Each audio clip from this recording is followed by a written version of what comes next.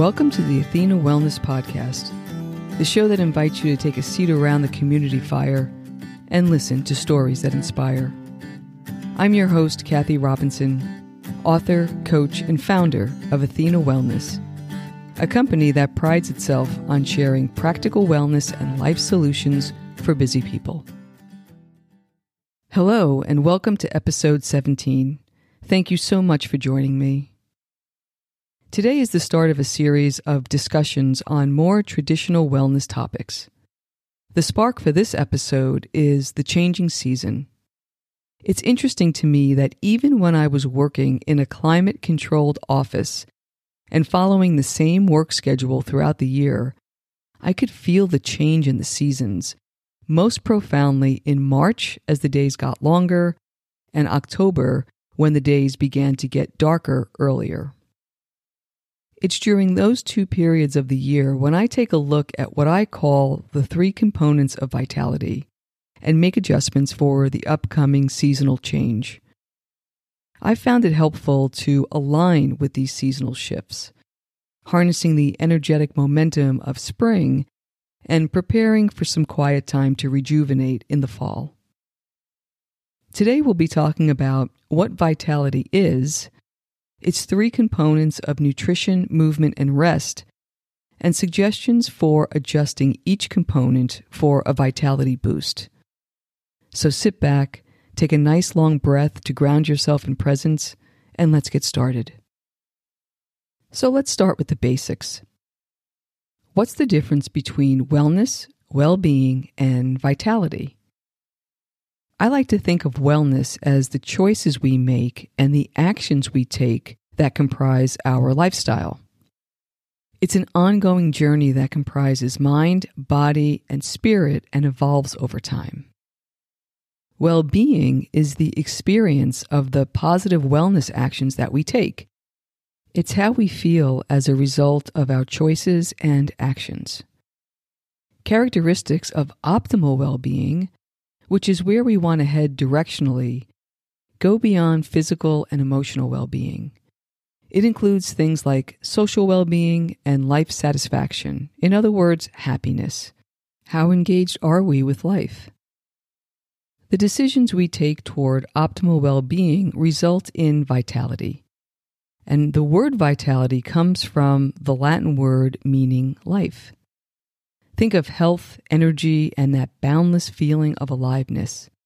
Vitality is the essence of life. While a lot of what we'll be discovering will positively impact our wellness and well-being, the focus of today's episode is how to boost our energy and that feeling of aliveness as the seasons turn from winter to spring. Here's an overview of the three main components of vitality. 1. Nutrition. I know you already have a sense of what is healthy for you to eat, so our conversation will be less about what to eat and more about what energizes us and why we should eat it. The second is movement. Have you ever hit a plateau? Those times when you're exercising consistently but not moving the needle on whatever goal you may have set for yourself? If you're like me, your instinct is to push harder, but that can just make the situation worse. So we'll be exploring how to get a good return on the investment of your time and effort. The third is rest. This component has two aspects: sleep quality and stress management. Both of these will support your body's ability to strengthen and regenerate itself, critical elements in the vitality equation. Before I get to each of the components in more detail, let me remind everyone that while I'm a certified wellness coach, I'm not a doctor, I'm not a nutritionist, and I'm not a trainer. So please, consult with your health professionals before considering any change to your health and wellness routines. Let's talk a little more about the three components, starting with nutrition. Whenever possible, I try to eat whole foods that are rich in nutrients, non-inflammatory, and are easy to assimilate. Aside from the high nutritional value of the food, Easily digestible food reduces the work that the body has to do to absorb the nutrients, and that results in less stress, which is a key factor in maintaining good health.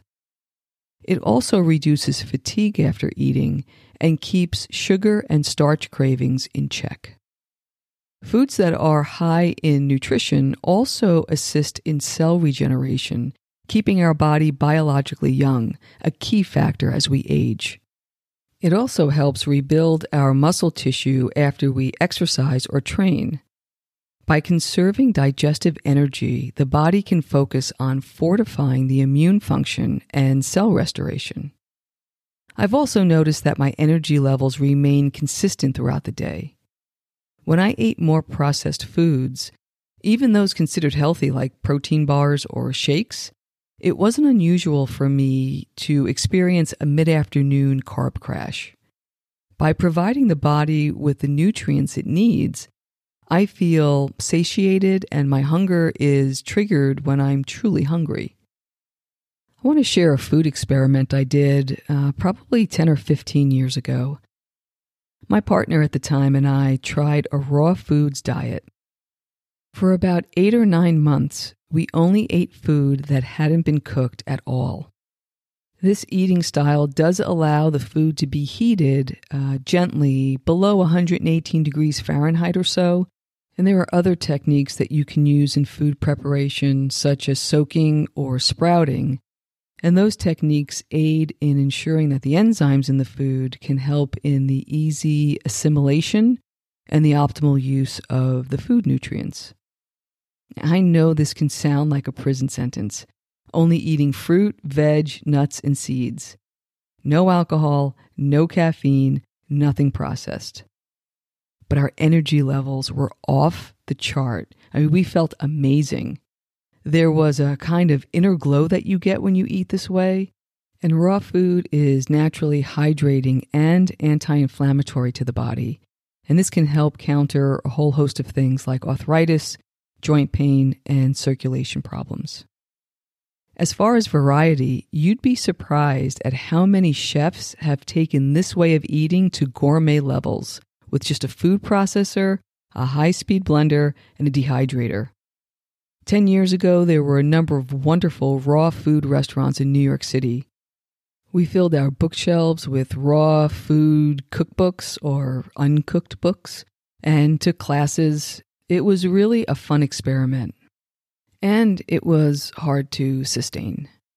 We didn't have a supportive community around us, and it was hard to socialize with family and friends, never mind business lunches and dinners. A decade later, I still incorporate many of the recipes and techniques I used back then, and tend to eat more raw food as the weather warms. For me, it's still the cleanest and healthiest way of eating. But I also include other types of meals, such as vegan and Ayurvedic, as examples. Lastly, a word on caffeine and alcohol.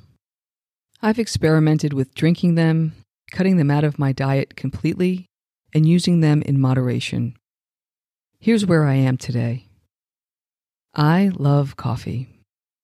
In my college and corporate days, I overused caffeine. In those days, my activity and stress levels were always elevated, and caffeine fueled me. These days, I drink coffee for the pure pleasure of it. Strong, dark French roast. I have a caffeinated cup at 5 a.m. If it's a writing day, I may have a half caffeinated, half decaffeinated cup mid-morning. If I drink any coffee after 12 p.m., I drink decaf. I've been getting my beans from the same place for years, a family-owned micro roaster that brings me joy every time I open the bag. I get that there may be a health trade-off, but I'm okay with that. On to alcohol. As I mentioned in a previous episode, in my half-Italian, half-Irish upbringing, food and drink were celebratory, a way to gather and connect, and I still feel that way today. Admittedly, I, quote, celebrated a little too much in my 20s and 30s, and I cut out alcohol entirely whenever I was training in my 40s and 50s. These days, I'm more in tune with my body and can feel the after effects of alcohol, how it impacts the quality of my sleep, and how I feel a little run down the next morning. If I do drink, it's usually when I'm socializing with others and I don't have an early morning workout planned. And I try to make sure I stay well hydrated on those days. I'll close this section with 2 quotes. The first is from Anne Wigmore, founder of the Natural Health Institute. She said, "The food you eat can either be the safest and most powerful form of medicine or the slowest form of poison." And the second is an Ayurvedic proverb. When the diet is wrong, medicine is of no use. When the diet is correct, medicine is of no need. Now on to movement. Physical exercise is defined as the performance of some activity in order to develop or maintain physical fitness and overall health. When we move in this manner, our body tissue breaks down and then grows back stronger. Among many benefits, regular movement has been shown to boost mood, sharpen focus, reduce stress, increase energy levels, reduce body fat, reduce the risk of disease, and improve sleep. Despite all the benefits, it can be difficult to stick to an exercise program. Forcing yourself to do exercise that you don't enjoy will only last for so long before your willpower will get depleted. Conversely, if your view of exercise is something that can release stress and be fun, you'll be more likely to do it. Once that endorphin release is experienced on a regular basis, it will fuel the desire to do that activity again. Both the CDC, Centers for Disease Control, and WHO, World Health Organization, encourage a wide range of activities, including things that don't feel like exercise, such as gardening, playing with your kids, dancing, or walking the dog. And both organizations agree on activity guidelines, which are getting between 150 to 300 minutes of moderate to intense aerobic exercise and at least 2 muscle strengthening activities a week. Here's what that looks like for me. These days, I'm not training for any endurance events, so I consider my weekly activity more exercise than training. And here's what I do. I lift 3 times a week, and I run 3 times a week. Specifically, for strength training, Monday is a lower workout, Wednesday is upper, and Saturday is an overall functional circuit workout. Workouts last about 40 to 50 minutes on average. And for cardio, on Tuesdays and Thursdays, I run 3 miles using intervals. And on Sunday, I take a longer run of at least 5 miles. These days, I work out at home. So for strength, I mostly use dumbbells, a barbell, and a pull-up bar. For the circuit training, I might incorporate a kettlebell, a sandbag, maybe a medicine ball. I've got a BOSU ball, a jump rope, resistance bands, and TRX bodyweight straps, along with the same pull-up bar. For cardio, my preference is trail running, but I do most of my running on a treadmill in the winter. As a bonus, I get out for an afternoon walk whenever I can, from 20 to 60 minutes, depending on the day. It sounds counterintuitive, but taking that break actually boosts my daily productivity, and it's not unusual for me to solve a problem I was working on that day just by changing the scenery and getting present while walking. Kinda magic. My physical activity has a very different look if I'm training for an event. For several years, I was super focused on my fitness to be able to cycle and run for long periods of time through endurance sports. Physical rest and recovery, while always important, became crucial.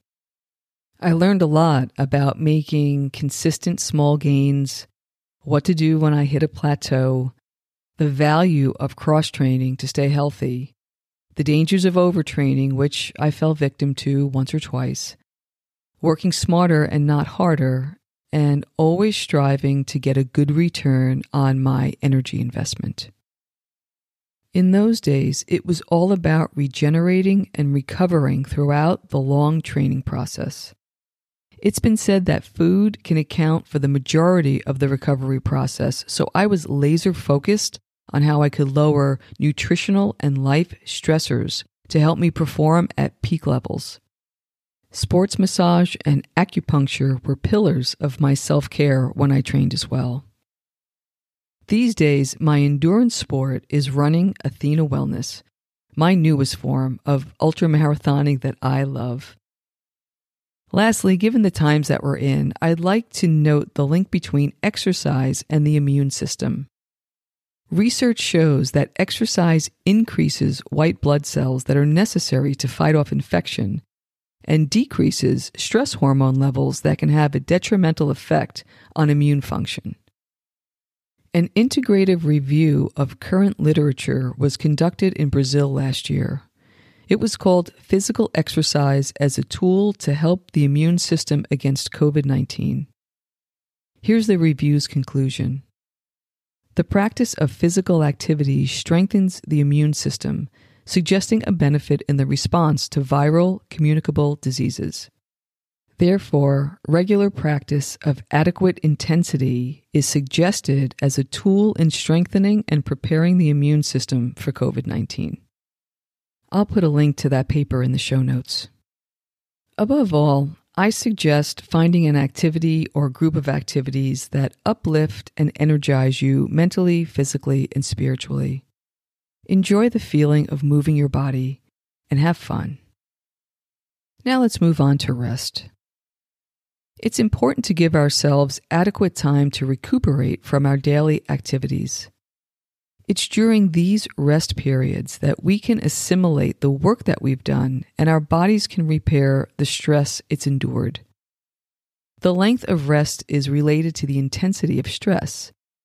For example, I'm placing far less stress on my body today than I was when I was training for the ultra.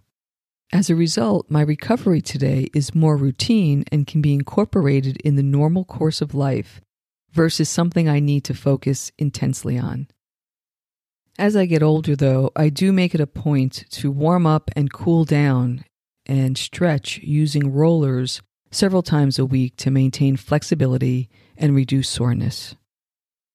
A crucial part of recovery, of course, is quality sleep. Neuroscientist and UK Berkeley professor Matthew Walker offers this. Sleep is the Swiss Army knife of health. When sleep is deficient, there is sickness and disease. And when sleep is abundant, there's vitality and health. While sleep abundance is important, what's crucial is sleep quality or deep sleep, the phase of sleep where the mind and body regenerate, process, and detoxify. How do we consistently reach that level of depth? Through stress reduction. If our stress and cortisol levels are high, deep sleep can be interrupted and our recovery impacted.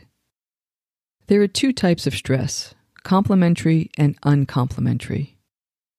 Complementary is stress that benefits you in some way, such as exercise or meaningful achievement, like writing a book or starting a business. Uncomplimentary stress doesn't have a benefit and can come from mind, body, spirit, family, community, and even the environment. Some examples can be making unhealthy food choices, being sedentary, feeling mental overwhelm, being in an unsatisfying job or relationship, or feeling the effects of environmental pollutants. And although we can't eliminate stress from our lives, it's beneficial to create strategies to help reduce it. I thought it would be interesting to close this section by demonstrating how these three vitality components are so interconnected. For example, good nutrition creates a stronger body, fuels exercise, reduces overall stress, and improves quality sleep. Exercise facilitates cell regeneration, increases energy and mental outlook, lowers stress, and improves sleep quality. Sleep leads to more energy, supports quality exercise, reduces overall stress, lowers cortisol levels, and that results in less food cravings. And lower stress levels leads to fewer food cravings, lowers cortisol, and improves sleep. When you think about the hundreds of choices you make in these areas each day, it's easy to see how just a few adjustments in your habits can yield big gains in vitality. So here are some suggestions on a vitality boost for each of these components. I'll share a few of my favorites, but my overarching guidelines are experiment and keep it simple. I love experimenting with all different types of food, the timing of when I eat, seasonality of produce, new physical challenges, sleeping habits, morning and evening routines, and then changing it all up from time to time. And each time I do, I go back to the business mantra I learned from a mentor, which is, what does easy look like? With that in mind, let me share some of my favorite things to experiment with for each component. Nutrition. Turn up the veg and fruit intake. Eat as many raw options as possible. I usually switch to fruit before lunch in the spring and summertime. You can try a new seasonal recipe each week. I like to go to the farmer's market, select the produce that's most appealing to me that week, and figure out how to prepare it when I get home. Find the right level of hydration for you. I target 32 ounces a day. Given the amount of fruit and veg I eat, that works well for me. Movement. Focus on movement you love. If it energizes you, you'll want to do it more and make it part of your daily routine. Walk and stretch daily whenever you can, whatever that means for you. Get outside, enjoy the fresh air, sunshine, and green space that's available to you, and go ahead and play a little. Rest. Set yourself up for success with a simple evening routine. Decide how you'll reduce the stimuli of the day, including caffeine, shutting down the computer, and powering down the phone, as well as setting your optimal bedtime. Find the right sleeping environment for you, comfortable surroundings, cool room temperature, and free of blue light. And consider ending the day with a little gratitude. It can range from a formal practice to what I do, a little mental review of the day, noting all of my blessings just before I fall asleep. And I like to start the day that way as well. I'd like to leave you with a quote from dancer and choreographer Martha Graham. There is a vitality, a life force, an energy, a quickening that is translated through you into action. And because there's only one of you in all time, this expression is unique. A vital life force is what enables us to live our best lives and do good work in this world. How might you give your vitality a boost? What might happen as a result? Thank you so much for joining me today. I know there are many ways you can spend your time. Thank you for choosing to spend it with me. Until our paths cross again, be kind to yourself and show your warrior spirit some love. If you know anyone who could benefit from today's episode, please pass it on. And many thanks for supporting the show by subscribing and leaving a review. It really means a lot, and it helps others find their way to our circle. If you'd like to access the show notes, have a question you'd like addressed on a future episode, or would like a transcript of this episode, visit www.athenawellness.com/podcast. Until next time, be well.